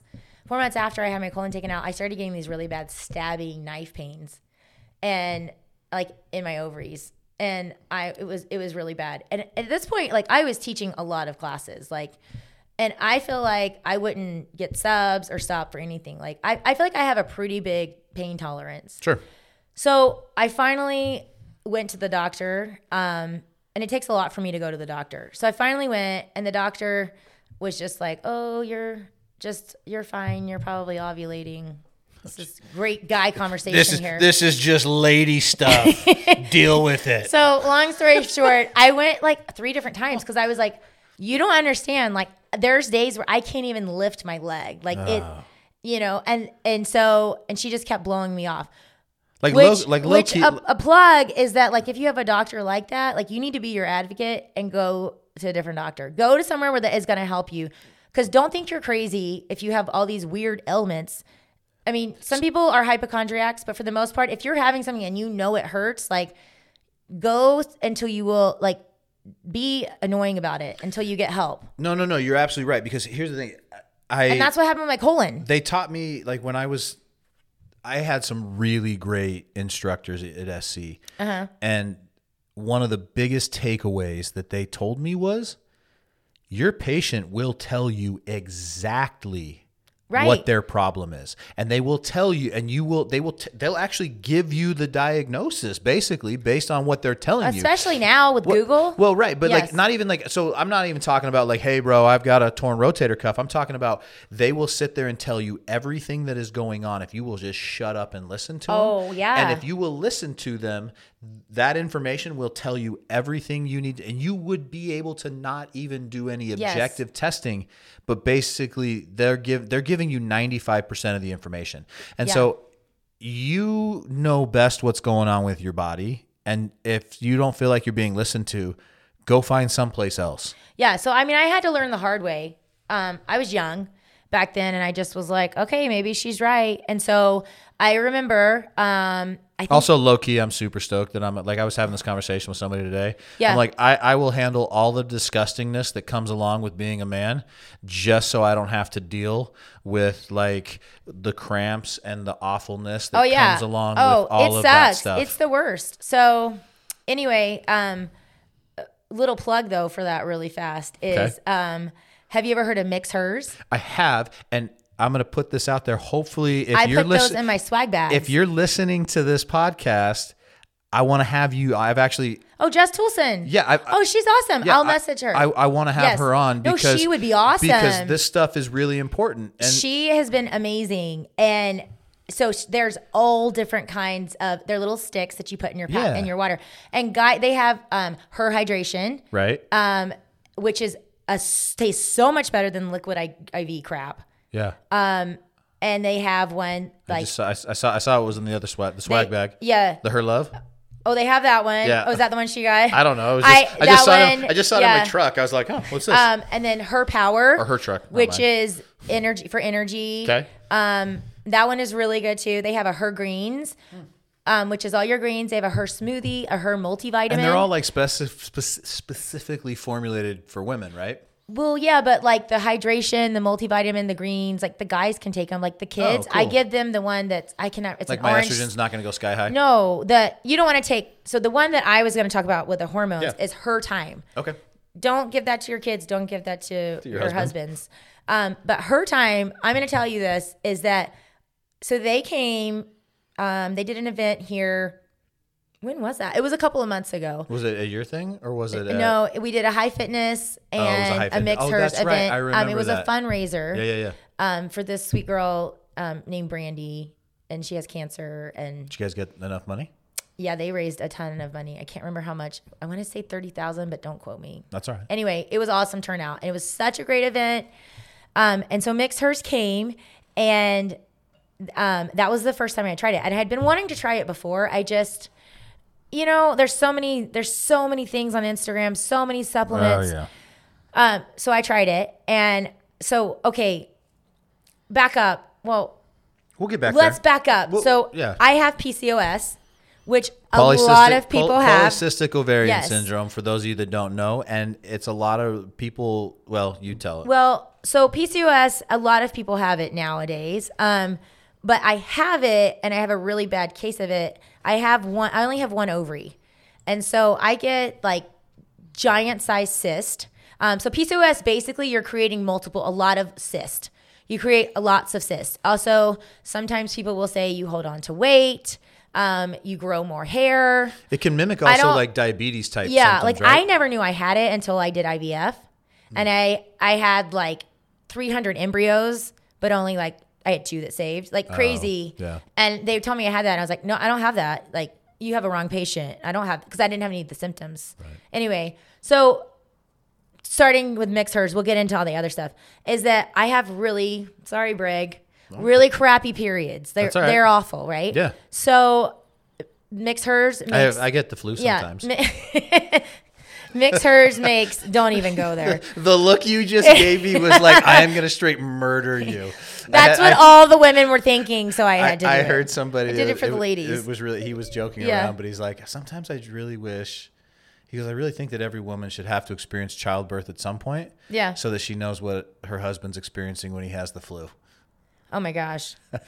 Yeah. So anyway, Mix Hers makes, we're good. Okay. Yeah. I just need to leave in like 30 minutes. Okay. He was asking because I have to pick up my kids at school, Oh. Anyway. I thought, what time do you have to pick them up? The school party got moved to Monday. Okay. Cool. Yeah. So you got to be out of here by like 2:15. All right. Everybody knows my schedule now. Yeah. They don't know where your kids are at. Yeah. Anyway, so long story short, Mix Hers, they make Her Time, which is formulated especially for hormones and to help lessen the symptoms of your periods. And they also make one. And does it? Well, hold on. They also make one. It's called Her Time Complete Care, I believe. And it's for people with PCOS and with severe periods. So I started taking Her Time. Yeah. And you have to take it every day. This is a consistency thing we have kind of been talking about. I feel like a theme we've been talking about is consistency. And so I took it every day, and I noticed after 2 months, my periods were so much better. Really? And the cramps have been so much better, like not as much bloating. And also my hormones have been way better. Like I feel like they are like leveled out. Really? So Mix Hers has awesome products. That's awesome. I don't know why I brought this up. We were talking about the fact that you went and saw the doctor. Oh yeah, and I have a discount code on my Instagram if you want to try awesome. it. You can go to my Instagram. Yeah, so we're gonna put links to a lot of the stuff that we're talking about. And they're awesome. But they're an awesome company too. I will say one more thing. Jess, she is like the nicest person. Like she does amazing reels. Like she is the real queen. Real the real queen? Yeah. But like in person, she is so nice in person, just as like she is on Instagram. And she started, like her company is fairly new. Like I think it just started last like a year and a half ago. It just barely popped on my radar this year. And so. I mean, they are killing it. So she works so hard. She has twins too. She's awesome. So yeah, you definitely should get her on your podcast. She has a really cool story. So. Very cool. But yeah, anyway, so you went and saw your doctor. Yeah, so I gone to see my doctor. They weren't like listening to you and.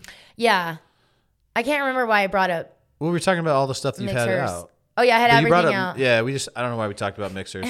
I don't know. This is the problem we talked about. Anyway, we were talking about. Long story short, I had. Oh, because we were talking about PCOS, and then we were talking about. PCOS. Yeah. You get really bad periods with PCOS. Yeah. So if you have bad periods, you should definitely try Mix Hers. That's how we got there. We're tying it all together. Yeah. Okay, so back to my story. Yeah.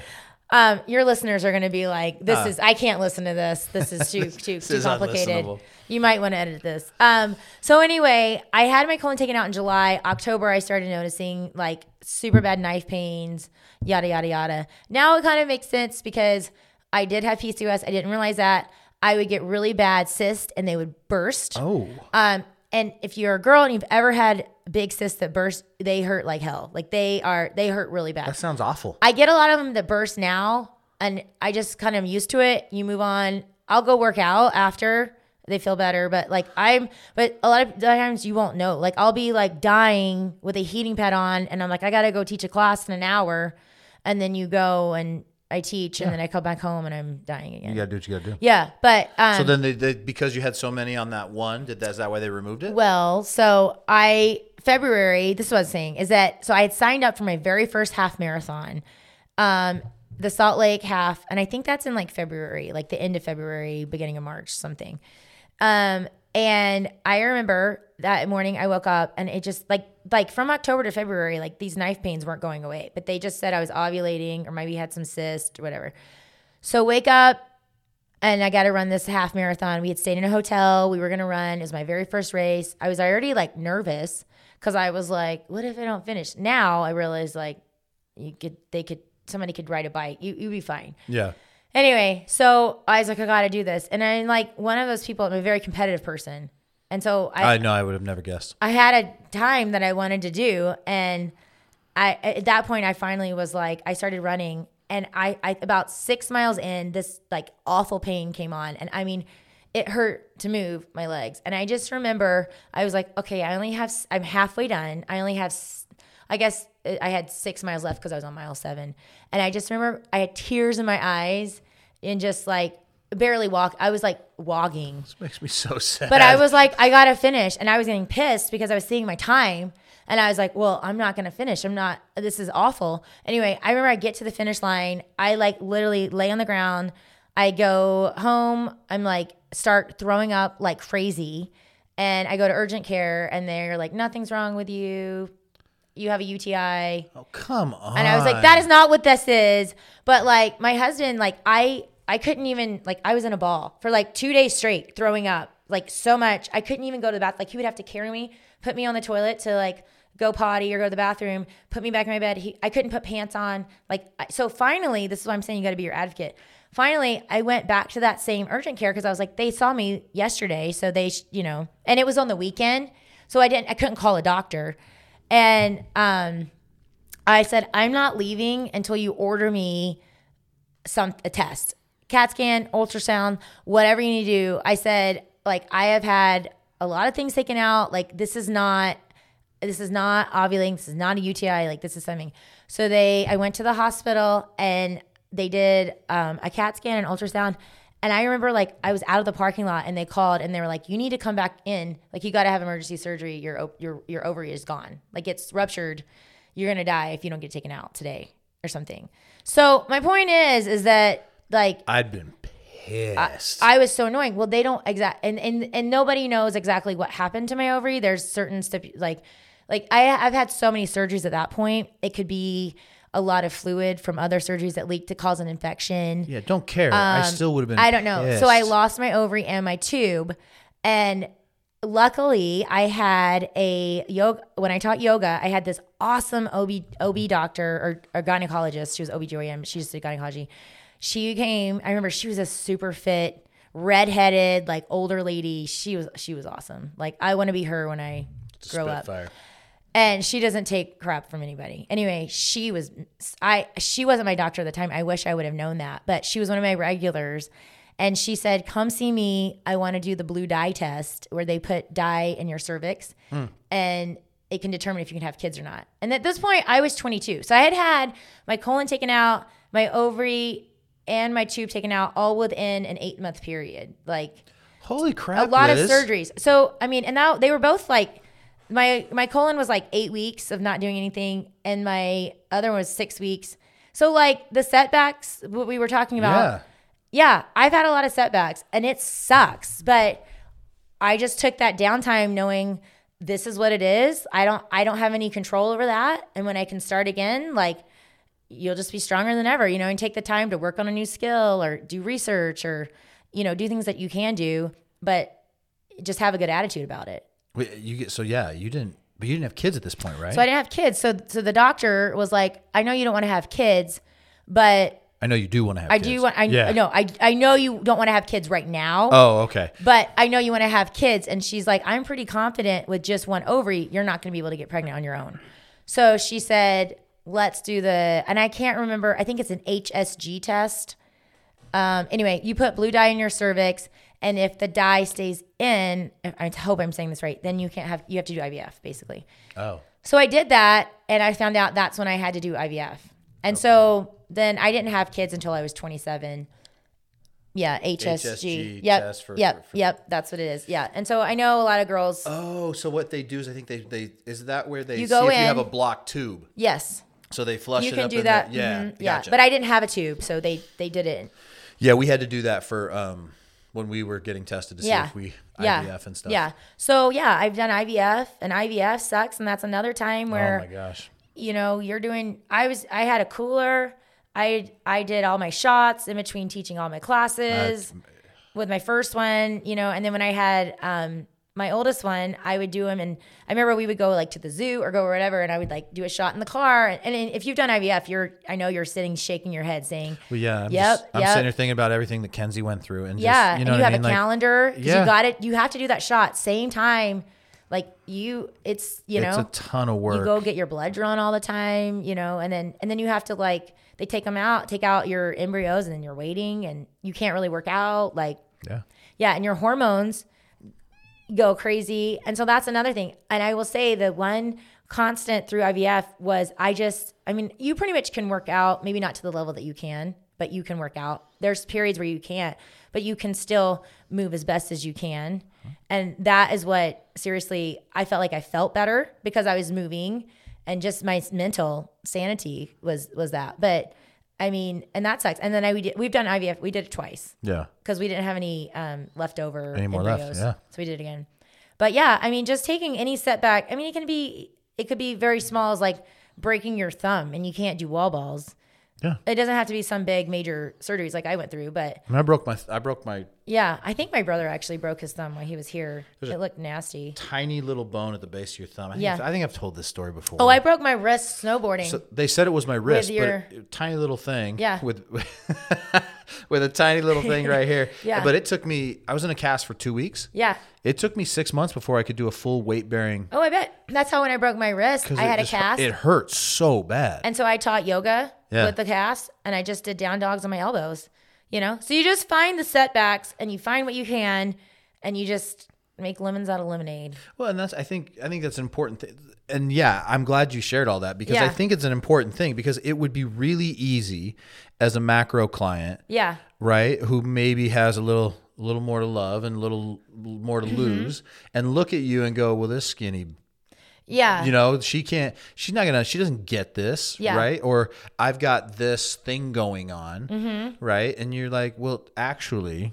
No, I've been through most of it. Yeah. Yeah. And especially like the digestive stuff. I feel like now today, so many people have so many digestive issues, you know. That's a whole nother conversation about food and pesticides and. Yeah. I mean, it's, I feel like that's why so many people have to do IVF now. Like when we did IVF, it wasn't that common. No. But now it's like a normal thing. And I think a lot of that has to do with the food and plastics. Exactly. Actually, it's plastics. It's BPAs and plastics and packaging. Yes, that's what I was going to say. Yeah. So, I mean, and that's a whole nother thing. But yeah, I think just it's hard because like you were saying, like the setbacks, just take them and make you stronger. What's the quote you said about the thief? Oh, well, we're talking about comparison.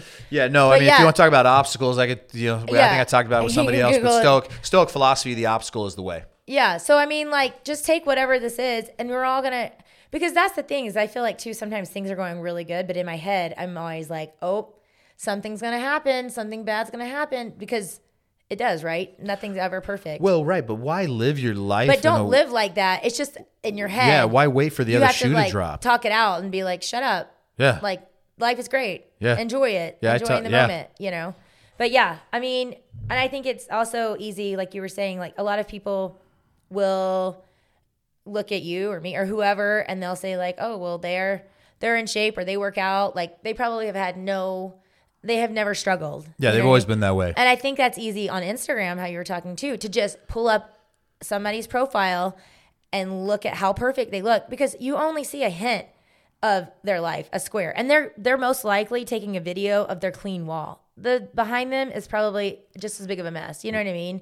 Or the filter that they have. And I think that's so easy to get into that trap of comparing yourself with other people or thinking like, well, people don't know my situation. They've never been through that.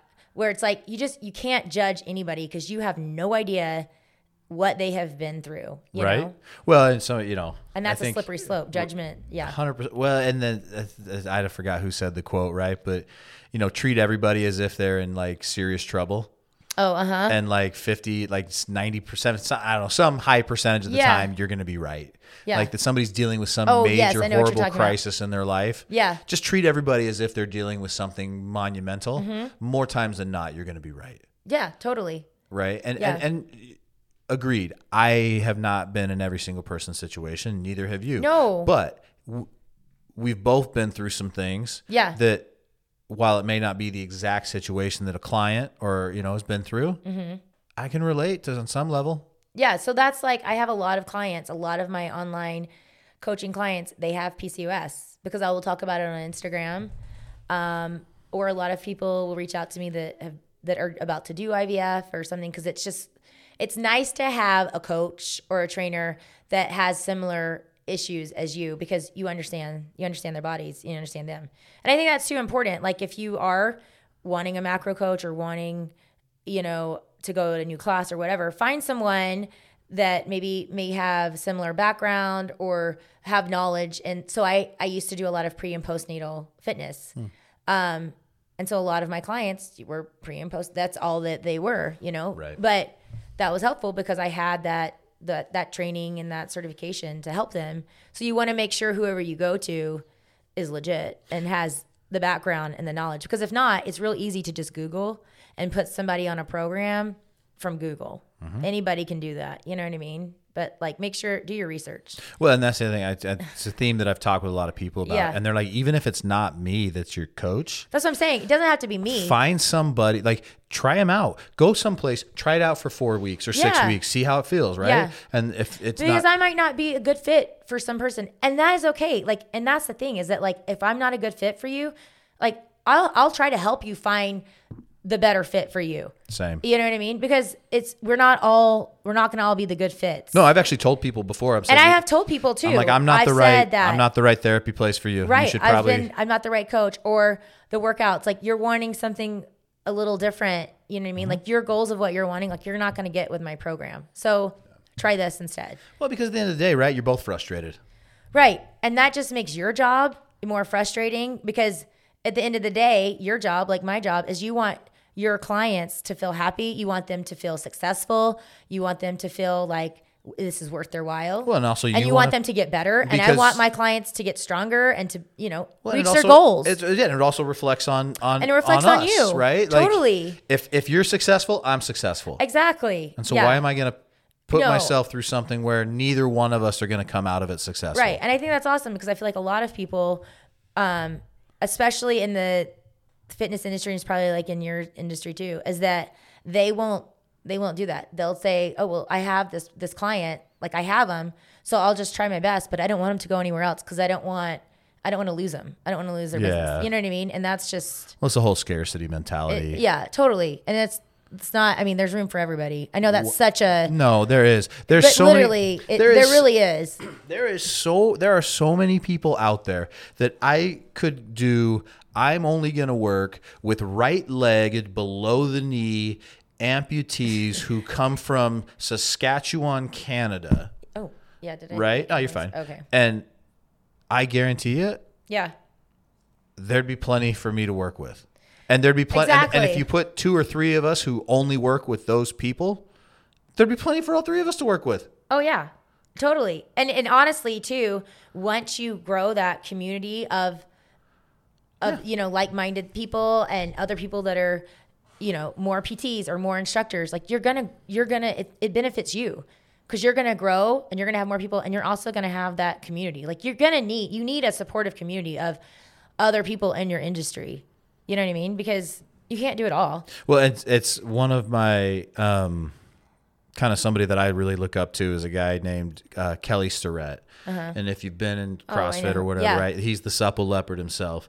But one of his core values, number 1 rules is don't be a dick.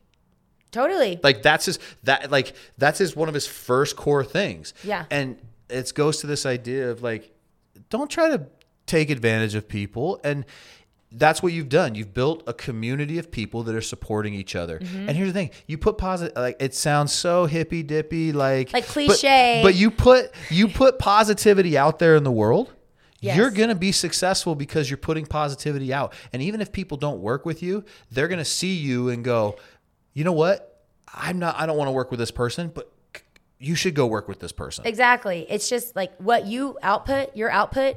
That's what people are going to intake. Yeah. And and you want them to intake the positive and the goodness, and not the negativity. Well, which goes back to like, I think one of the things like, again, about your Instagram, is it's so positive. It's thanks, so Brig. fun. Like, that's what I mean. But I try. Yeah. But there's a lot of like people that'll put stuff out in the fitness world. They're like, well, this is the stuff that keto and people don't want you to know about. And I'm going to crap all over this thing. And I'm going to crap all over this thing so that you can see how awesome my stuff is. But how freaking high school, junior high is that like somehow, stupid. how by tearing down this other stuff is going to make me look better. Yeah. I just feel like you have to focus on focus on what do you want out of your business? What are your goals? Stay in your lane. And then don't look at what all the other people are doing. That's great. They're successful too. Like, that's great. But don't compare and try to tear them down because at the end of the day, it's going to actually hurt you. Well, it's going to in your mind, it's going to mess with your mind. And then you're going to become this person you don't want to be. Well, from a consistency point of view, like how many people do you know that have like jumped from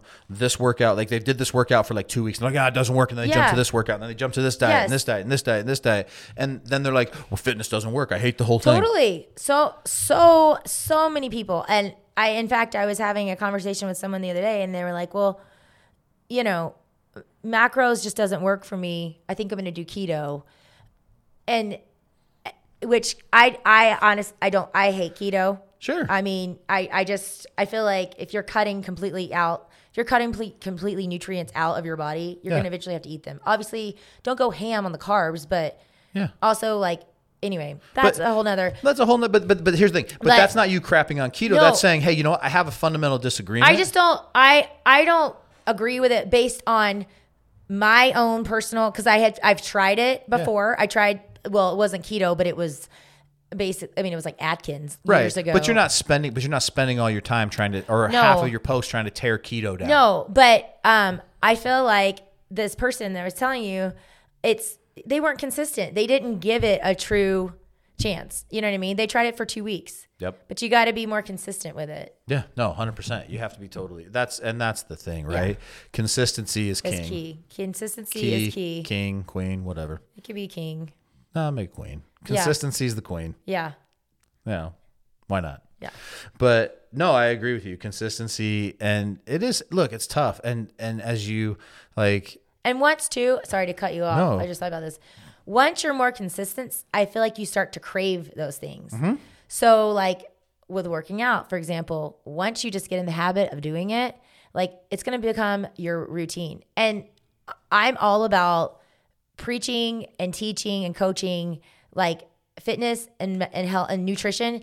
It's not a quick fix. It's not an easy fix. It's a lifestyle change. Yep. And you gotta be consistent, and you literally have to build it into your lifestyle, because when it becomes a lifestyle change, you're going to do it normal. I go to the gym 8 a.m. This is what I do Monday through Saturday. You know what I mean? And if somebody wants to meet me at 8 a.m., sorry, I'm at the gym at 8 a.m. And you will build a community. You'll have friends that way. You know what I mean? And it'll just become a habit.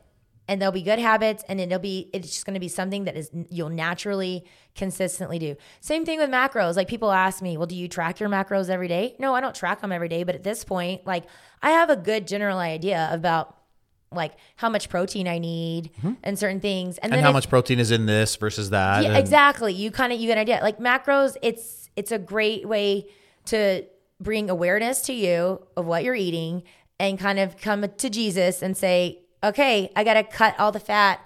I need to eat more, or I need to eat less, or whatever it is, and build those habits in that consistency. And then once you're doing it for several months, then you can not have to track them. But I mean, yeah, there are times where I do consistently track them again, just because I'll start getting, super hungry or sluggish, and I'll say, it's time to change our macros. I need to change it up a little bit. You know what I mean? And then you can go back. But it's not like you're a slave to these things. And I think a long time ago, I was more of, if I eat this, am I going to be fat mentality? Like years ago when I was, in college. Because I didn't have any background.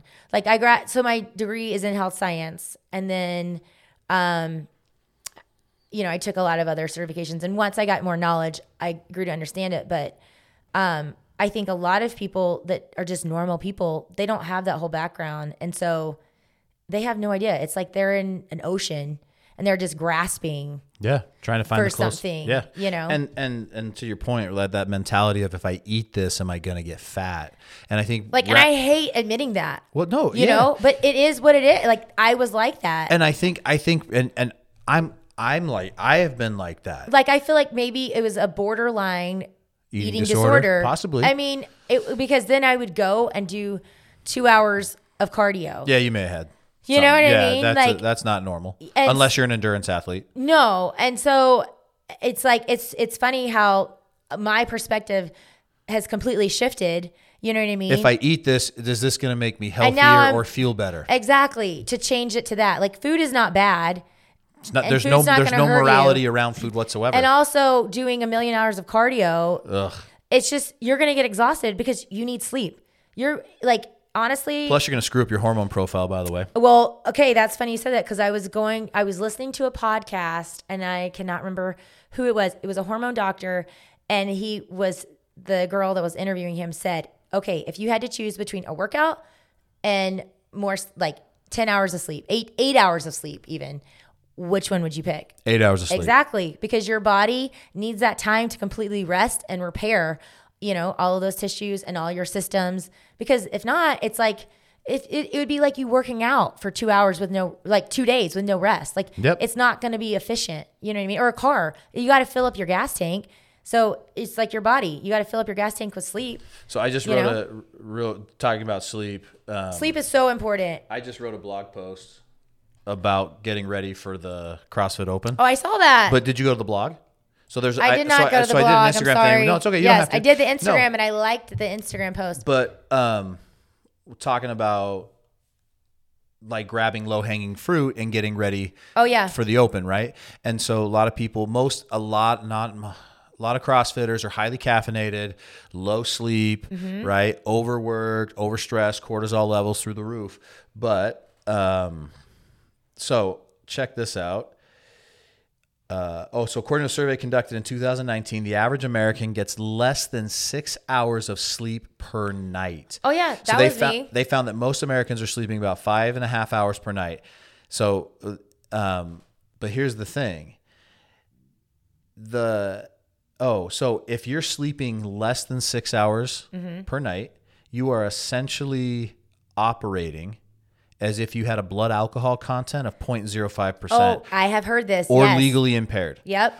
So, yes. Yeah.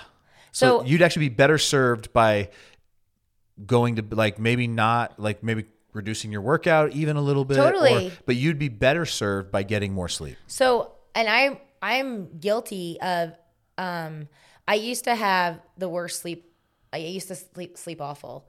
I mean, obviously if you're a mom and you have a new baby, like that's different. But there are times in life where you're going to have to do that, right? And you just function and you do what you can. You do what you got to do. But for the longest time, I couldn't sleep, or I would stay up way too late and I would watch a whole series in 2 days, and go to bed at 3 and have to wake up at 6, and it would start to wear on you and you would start to feel like crap. You would get super bloated. Your workouts would suck. You get bad headaches. You'd be super hungry. Well, yeah, because you know what else? When you get super tired, your body's like, yep, yo, you got to eat. Yo, we need energy. Yes, and you just start eating and eating. Well, and that's where the weight gain happens. And you start looking for the highest concentration of energy, totally. Which is caffeine. Well, processed sugar. Oh, processed sugar, yes. Right? Processed sugar has entered the chat. Yeah. And so then you're going for processed sugar and probably an energy drink.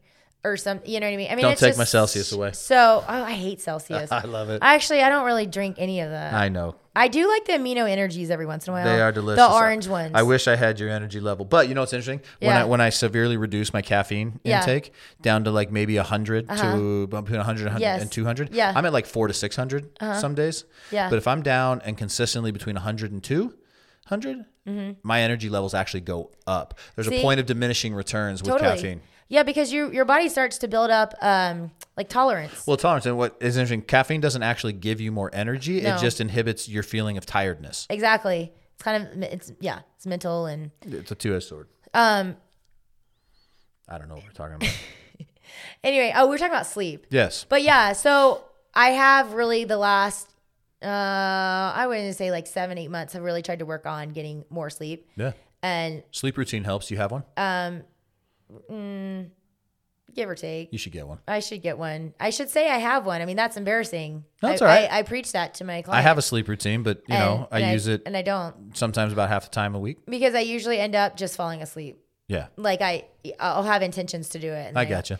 But yeah, my sleep has been so much better and I feel so much better. You know what I mean? And sleep is so important. Oh, sleep's a wonder drug. So, don't underestimate the power of sleep. No, grab that low hanging fruit. But it's I think it's the 3 pillars. It's nutrition, sleep, and we're in your workouts. And somebody asked me the other day. Stress management, I throw a 4th in there. It's okay, 4, yeah. Stress is huge too. But I feel like if you're doing those 3 things, you're going to be your stress less likely to have, you're 100%. managing your stress. Absolutely. So there's like an equal sign. Okay. It's like an equation. There you go. Okay, so somebody asked me the other day, they're like, well, how do you get, I don't feel like I go around, how am I going to say this? I don't want to say this to be like, oh, this is what I have. Somebody was asking me how you get like a 6-pack or good abs. You've got a 6-pack. Admit it. Just own it. Like there's nothing wrong. There's nothing. It's not braggy if it's the truth, right? You think Michael Jordan walks around going, "Yeah, I'm like an okay basketball player." I mean, if I was Michael Jordan, I probably would be like, "Did you see what I did?" But people go, Michael. If they met him, like, "You good basketball player?" He's like, "Yeah, I'm really like good." Cool about it. Yeah, so, I'm like really good at basketball. So what? And it's like, and the thing is that it's like it's nutrition. Yes. Right? It's hugely nutrition. Abs are made in the kitchen. Abs are made in the kitchen. You hear that all the time. But it really, and I know that's like a cliche. People are like, all right, but like, what else do you do? Really? But no, really. It's like abs are made in the kitchen. Like cut out the crap. And you'll notice it. If you start eating and not having any BLTs, you know what BLT stands for? Bite, licks, and taste of your kid's food. I'm going to tell 100% guilty of that. I'll tell you what I have been guilty of, and I'm ashamed to admit it. What? I have eaten, like I've taken like a donut or something, and I've taken like a big bite of it. I've chewed it up, and then I spit it in the trash and didn't swallow it. That's one way to get the taste without the calories. I needed a taste. Yeah. So like that's the thing. But what's crazy is that sugar hit that I tasted still jacked with my brain and gave me whatever that dopamine hit was. Yeah. That makes me want to eat more of that. I would have been way better just don't eat it, because a lot of times that's true, because a lot of times you'll eat something and then you'll be like, why did I even do that? It wasn't even that good. You know what? But I'll go. I did that, or I'll go, I can finish the rest of it. It's fine. Or you'll be like, well, I'm already in. I may as well just eat it all. In for a penny, I'll start tomorrow. Yeah. But yeah, so the point is that it's like, abs really are made in the kitchen. Like good habits, like to get lean, to build, like what you want, what most of these women want. And to be fair, this hasn't happened overnight. And hasn't happened overnight. It was years in the making for you. Right. And the thing is, like, obviously, do I eat healthy 100% of the time? No. I have cookie dough in my freezer. I've seen you at Chick-fil-A. And I do go to Chick-fil-A. I have had cookie dough in my freezer, and I'll eat cookie dough every day. You know what I mean? It's like, but I count it into my macros. Well, and it was like, so when Kristen's came out today. Yeah. And she was like, Brig, she was like, because you don't want to be miserable. But she's like, if you want to have ice cream, have ice cream. Have it with your lunch. Yes. Have your okay. And eat it, and eat the majority of your calories before 3 p.m. Yeah. And don't eat it late at night, but have some ice cream with your lunch. Do you know you should eat, if you're going to eat like sugar, you should have some sort of protein source before. Yeah, to help it move, right? To keep you more full. It'll keep you full, but it also will help your body. It just won't automatically go to fat. Yeah. Because you have the protein, so it breaks down like more evenly together. I you know gotcha. what I mean? So that's a fun hack for those of you out there. I like it. If you're going to eat a brownie, eat some turkey before. Absolutely. That doesn't sound good together, but turkey, we'll cottage do it. Cheese.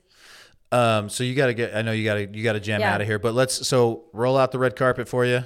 Where can people find you? Plug your social media, plug whatever. All right. So you can find me on Instagram. It's POJO Fitness, POJO Fitness. My website is pojofitness.com, and that's where I have an app. I have online workouts on my app. I have 6-week program, 10 weeks programs. I'm actually coming out with a workout subscription, so you can subscribe to do daily workouts. That's cool. It should be out soon. And then I also do macro coaching and custom macro counts on there. So if you go to my website, you can get all that information. If you're local to Arizona, I do POJO power camps. They are basically high intensity strength conditioning boot camps. They're a lot of fun. We have all the functional fitness equipment you can imagine. And we've talked a lot about it, but super fun community. You will learn lots of new skills, and you'll probably have a dance party same time. So you can find information out about that on my Instagram and my website as well. I do them in Gilbert and in Mesa. And does macro coaching come with that? Macro counts do come with that as well. That's huge. And I am about to launch my new macro ebook. What? Yeah. So it has shopping lists, recipes. It actually has, I think, like a 3-day meal plan, pre and post workout nutrition, exactly what macros are, how to count them, all the works. So if you want macros or some killer workouts, I'm your girl. Okay, fitness boss lady. Yeah. That's awesome. Anyway, this was so much fun, Brig. This was fun. Thanks for coming by. Hope you guys learned something from the podcast. Yeah, it was fun. No, it was great. So we'll do it again. Yeah. This was great. And I love your slogan, movement is medicine. Thank you. Yeah. All right. It's true. It is. And we're out.